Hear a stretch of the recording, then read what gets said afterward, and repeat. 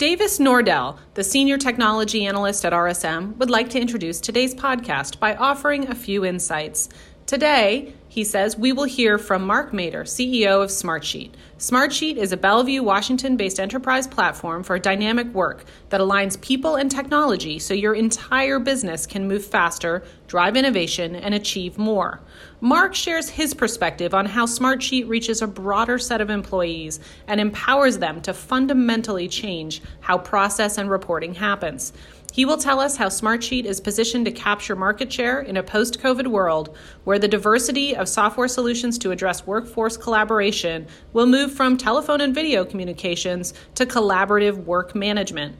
And he'll offer a nugget of advice for entrepreneurs thinking of building a product or solution in the current environment. You don't want to miss it. Enjoy today's podcast, and thank you to RSM for supporting this program.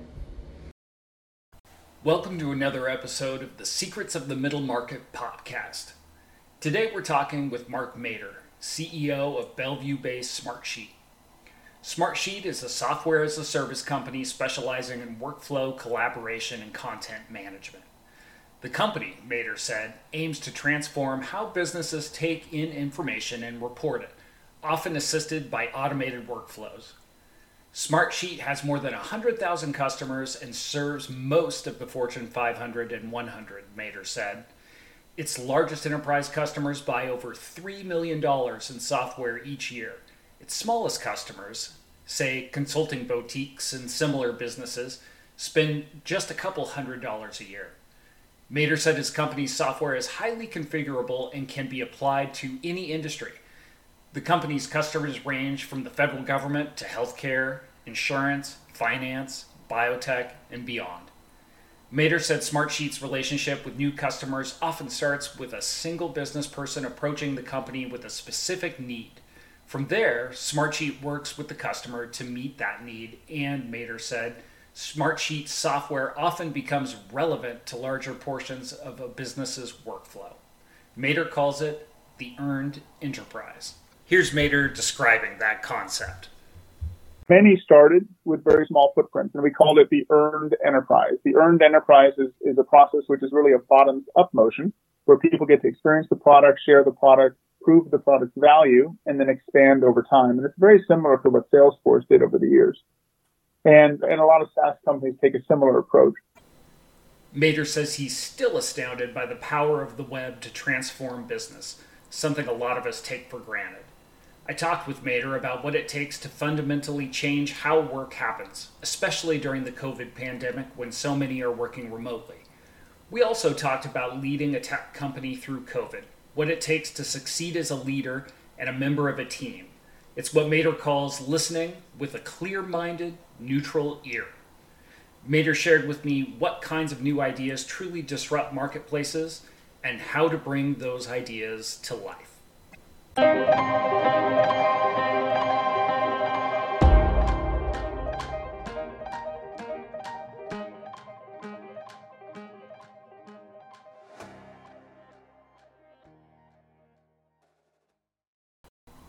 Thanks, Mark, for taking the time to talk with us. To start, tell us a little bit about yourself and how you came to be at the helm of Smartsheet. I think it starts with how I got into software about 25 years ago. And I was with a company, Northwest-based company called Onyx Software, which was in the CRM space, customer relationship management. A great team of people, was part of the team when it was a small company, and really developed my love for software at that company. Over the course of 10 years, got to learn from some great leaders and help grow that business to north of 100 million, was part of the team when it went public. And also on the lessons learned side, got up close and personal to the power of SaaS, software as a service. We were a client server based solution at the time, and we were disrupted by, as all the other CRM players were, by Salesforce.com.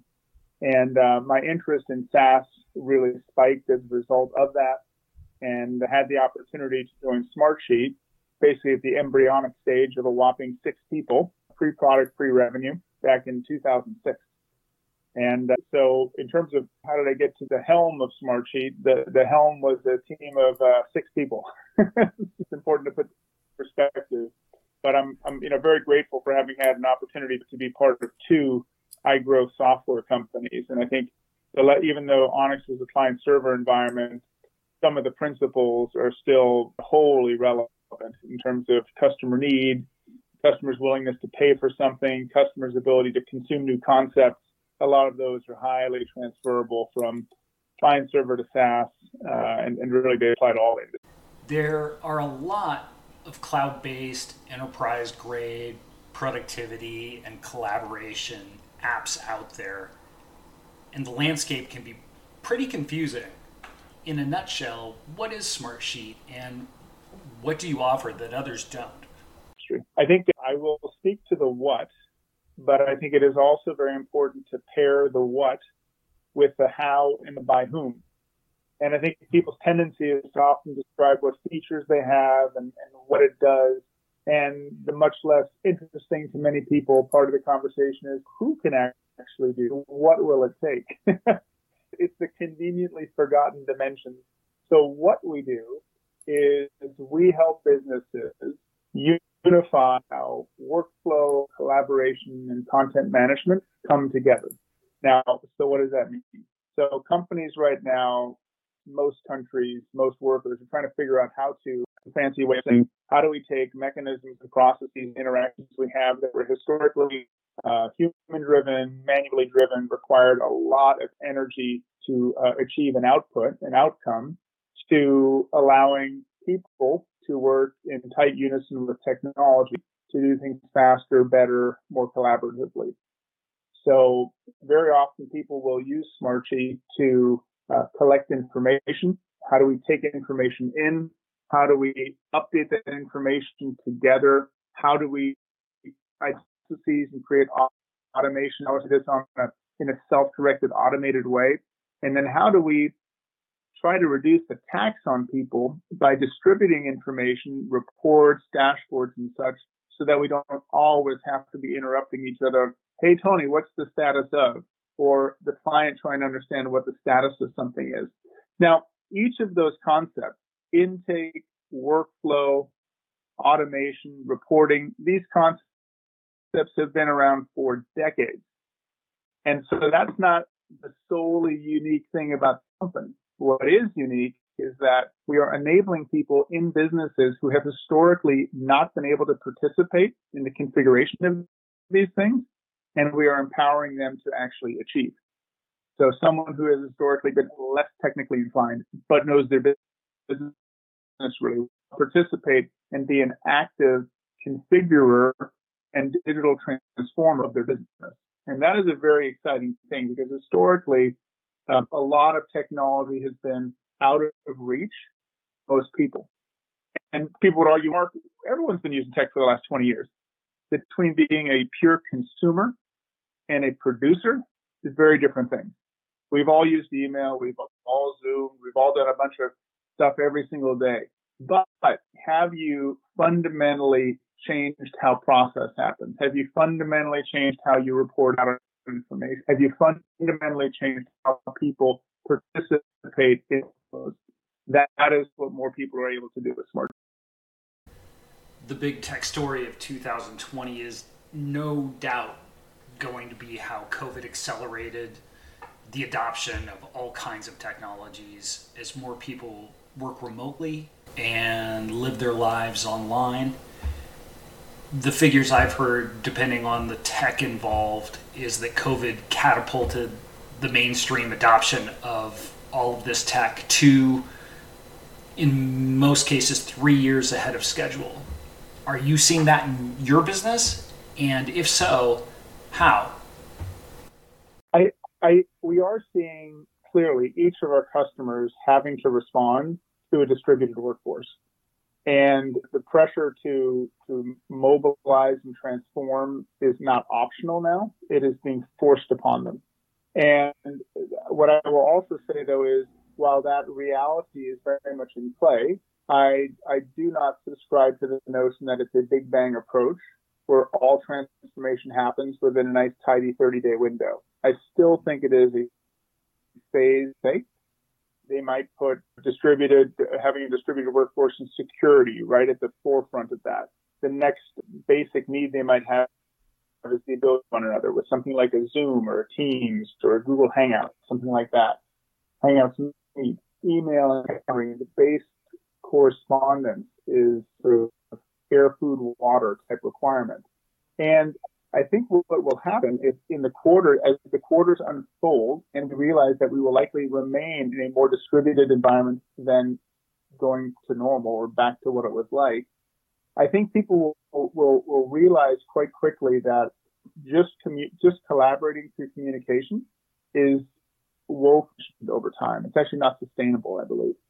And they will be looking at mechanisms for how to better plan, how to manage accounts, better report out, how to reduce the tax on each other from running our businesses, because you can't. Our brains aren't large enough and can't process quickly enough to be able to just process communication 24/7. We need a reference point, and I think what we will see is in the coming quarters we will see an increase in diversity of the types of solutions people are relying on to work in this distributed thing. But we are still very much in phase one, where most of the activities in the video communication, messaging realm, but I think over time, people will move out. So I think over a multi-year frame, absolute take. I think in this first quarter or two post-COVID, I think there have been a couple of participants who've received most of that tailwind in the communication realm. Are you among them? We're definitely in the collaboration. In terms of being a communication platform, we do not provide telephony. We do not provide video communication. So we are really in that, I would argue, that next phase that comes when people are trying to now is what they are talking about, how to manage accountability, how to report out on progress. Those are things that are well suited for the communications players and really well suited for the category that we're in, which is called collaborative work management, which does the tracking, the updating, the automating and such. Okay, so given that shift, what do you need to do to put yourself in the best position to capitalize on this growing need? I think one of my favorite ways to do that by learn through example and present your solution in the context of something that people are trying to solve today.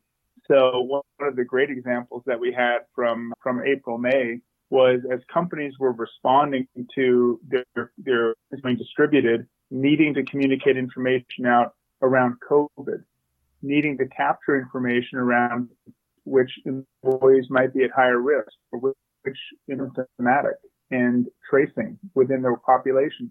All of those require dissemination of information, reference points that people can get information flows in terms of people saying, I'm these people.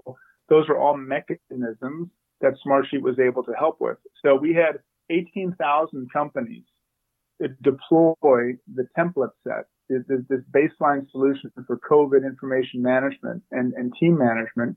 And that was such a wonderful way to get people exposed to what Smartsheet provides, albeit it wasn't really transforming their standard business flows, but it was introducing them to Smartsheet through a very relevant topic area. So those are the types of things that to introduce people to our dashboard and to our forms, to our automation flows. And what we expect to have happen, and we've started to see some of this already, they got introduced to us through that mechanism and are now figuring out how to apply that tooling to other parts of their business. And what would you say has been the pandemic's biggest impact on your company, whether it's having to adjust internally to this new reality or your clients' needs? We live in an age where people credit technology for many things. And we look at technology to improve our lives, make us more effective, more efficient as well. I think what people conveniently forget sometimes is that humans are still vitally important to experiencing happiness, experiencing enjoying relations. And I would say the challenge we faced has not been on a security dimension, has not been on a technology dimension, it's been on a human dimension. And keeping people aligned making sure that people have hope. And I think it's so important that people believe that the trajectory is pointed in the up direction. And I think when things get tough, especially when you have multiple shocks to the system on one another, it's easy for people it's tempting for people to hope when so much is coming at them. I would say the human dimension, that psychological safety zone, has been under the greatest pressure. It has not been a technology challenge. It's been a human and a mental challenge for people. And I think it continues to be. What are the leadership qualities that you found your employees responded well to throughout this whole pandemic mess? I think a few that come to mind are authenticity, candor, transparency. I think a willingness to admit that even as a leader of a company, you don't have all the answers. And I think people, it might feel good to some people in the moment to make guarantees, to make promises, to assert something that you really have no business asserting. If you've been around the block a few hundred times, you realize when you assert something that you have no right asserting, it comes out eventually, and you need to, as they say, karma. There's that saying about karma. And I really think that during times of extreme need, people want to be able to have clarity on what the next is that we do have the ability to control. So that is reaching values, educating people on how you make decisions. And that doesn't necessarily mean it's a popularity contest and that you can please everybody, but clarity is vitally important, I think, right now. So the people that I really admire are the people, even under extreme circumstances, who have a sense of calm, who show that their values are consistently deployed as opposed to situationally applied. Those are the people who really stand out to me. And that's what I try to emulate. To your point, there's been a fair amount of talk lately, a sort of increased awareness about the relationship between stress in the body and regulating the limbic system. What's your take on that, and how does that play into the way that you approach working with employees? I am someone who deeply believes that the trait of caring, the trait of empathy, the trait of competitiveness is something that actually can't be taught. If you are not a caring person, I can't put you through the course and develop that trait fully. But I will say, if there is some aspect of competitiveness, some aspect of caring, I think it can be exercised, it can develop. And part of some of the tactics are, how do you focus on things? How are you intentional about the things, doing the things that you would normally in a steady state not want to do? And that doesn't mean you don't have the capacity to care, but how do you develop those traits? And sometimes it's actually quite formulaic. It's what do I want to do in the next 6 months? What is my personal development plan? When I go into a big planning meeting, what do I look at to remind myself how I want to include my fellow leaders in decisions, as opposed to checking down with maybe one leader and then telling the rest of the team what we're going to do? How do you become a more inclusive person in your processes? But I think fundamentally, it needs to be part of your core to be able for it to be activated. And what I've learned for 25 years plus of working, I think there's some people who don't possess that. You just need to make sure not to knock yourself with those people. One of the things that I've learned over time is that the best way to bring about change in oneself or within an organization is routine. Building some aspect of that change into yourself day after day. Do you build the things that you were just talking about into your routine to make sure that you're doing them? Absolutely. And one of the things that we do as a company, and also in smaller groups like our senior leadership team, do 360s. We do 360 reviews. Those are anonymous, and it really gives people a safe space and a safe mechanism for reading you. So if you say, here are your priorities, Mark, here's what you've told us you're going to do in the next 6 months, we'd actually like to give you feedback on whether we think you're hitting the mark. Because you might in your own mind think you're just absolutely nailing it. Like I'm perfect. I am absolutely nailing my development plan. But if nobody perceives you as nailing it, have you really succeeded? And I think very often people convince themselves of the situation when in fact the rest of the population doesn't agree with them. So that ability to influence and be aligned with others, I think, is fundamental to realizing if you're making progress or hitting the mark. So I guess the process and the mechanism would be, how do you get others to participate in the rating of performance? And very often that is in a sort of a manager-employee type relationship. I see tremendous value in peer-based review. So what advice would you give executives who are reviewing the results of that kind of inquiry?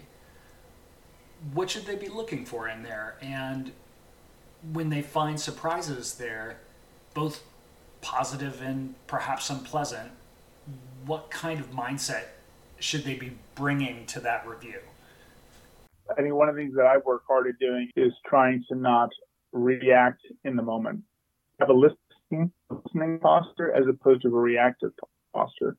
And I think very often when it's very difficult to, especially when you receive critical feedback, to not want to challenge, to not want to explain. And I think when you're in that forward-leaning reactive posture, I think it's so easy to stop listening. So I think just being super intentional about being clear-minded, neutral ear when you get that feedback. And one of the things that we often do to talk about, to really agree on how we're going to communicate with each other, is focus less time on telling someone how they are and what their intention was, and focus more on how you felt.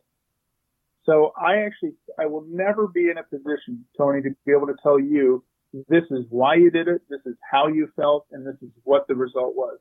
I might be able to speak to the result, but I won't be able to fully know what your motivations were. But what I, with great confidence, say is, Tony, when you communicate with Jenny that way, I felt very uncomfortable.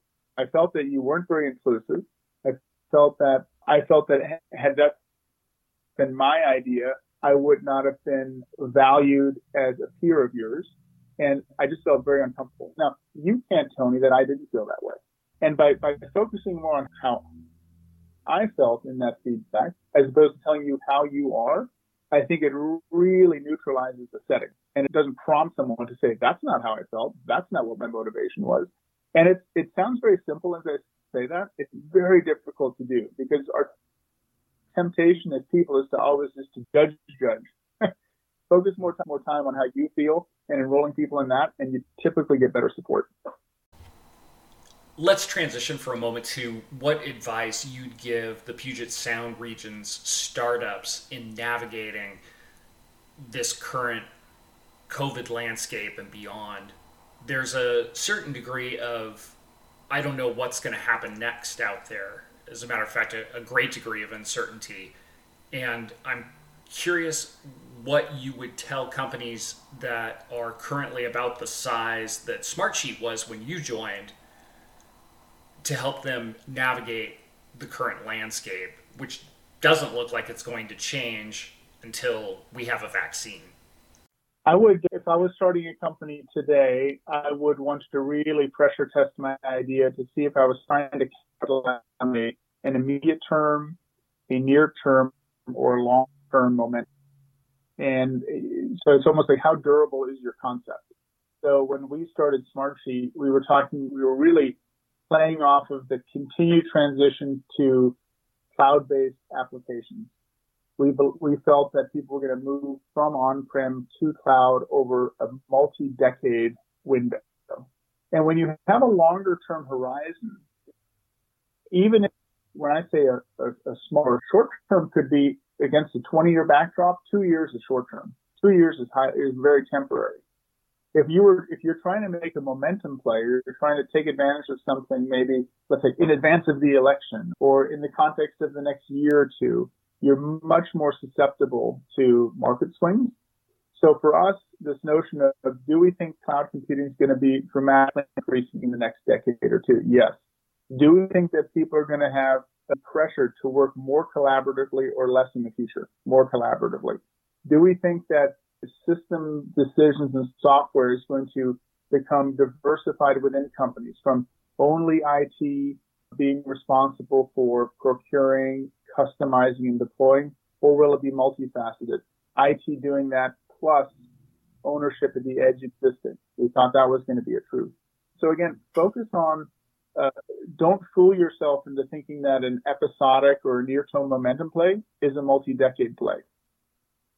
And I think when you're trying to justify something, maybe apply your own thinking to it, and then have someone who's maybe a little less biased validate that for you. So those are some really, I think, important things to take into consideration. I think one other piece that is easy for a startup to over is what you're doing meaningfully different or differentiated from what someone else is providing. So the notion of better, faster, cheaper, that typically is not sufficient to disrupt the market. Are you doing something fundamentally different? Are you serving someone fundamentally new? Are you building a capability that doesn't exist elsewhere? Again, people sometimes feel that better, faster, easier is going to be enough to take huge share. I would say it is. Rarely is, based on my 25 years of experience. You mentioned something about the robustness of the business model, the core premise. A lot of companies have had to pivot because of COVID, and some of them have done it in really creative ways. The light bulb came on, the universe smiled at the right moment. What advice would you give in terms of looking at that core premise and pivoting off of that to adapt to the COVID landscape? Well, I guess I would ask the business owner or the leadership team, are you doing that to expand your opportunity, or are you doing that to survive? And both are valid reasons. I would say if you're doing it to survive, then you might not have another choice. And the justification over whether you should or shouldn't is maybe moot. Like you need to do something because your business evaporated in your existing market. I would say that the company that's trying to expand into an area, not for survival purposes, but for taking advantage of a marketing opportunity or a market opportunity, I would probably say, are you doing that? Are you putting your mainline strategy at risk and diluting yourself by taking on another thing that appears very compelling, but maybe puts the core of your business at greater risk from hitting its performance numbers? But again, everyone's got a different story, right? We've seen some incredible stories where people have, as you said, had to pivot their business out of necessity, and some very creative innovation has come from that. But I think it's hard to apply a single playbook to that because people's situations are so diverse. This has been a great discussion. I know I learned a lot from it, and we really appreciate you being here. Thanks so much. I think part of what we can do for each other during there's great stress and change is to share experiences. And I think learning from each other is critical. I know part of the success that I've had over 25 years is absolutely a function of hard work. And I would say a larger part is a function of people being generous with their time and sharing experiences. And so thank you for giving me the opportunity. It was our pleasure. Thank you again, Mark. Mark Mader, CEO of Smartsheet. Be sure to join us next time for the Secrets of the Middle Market podcast.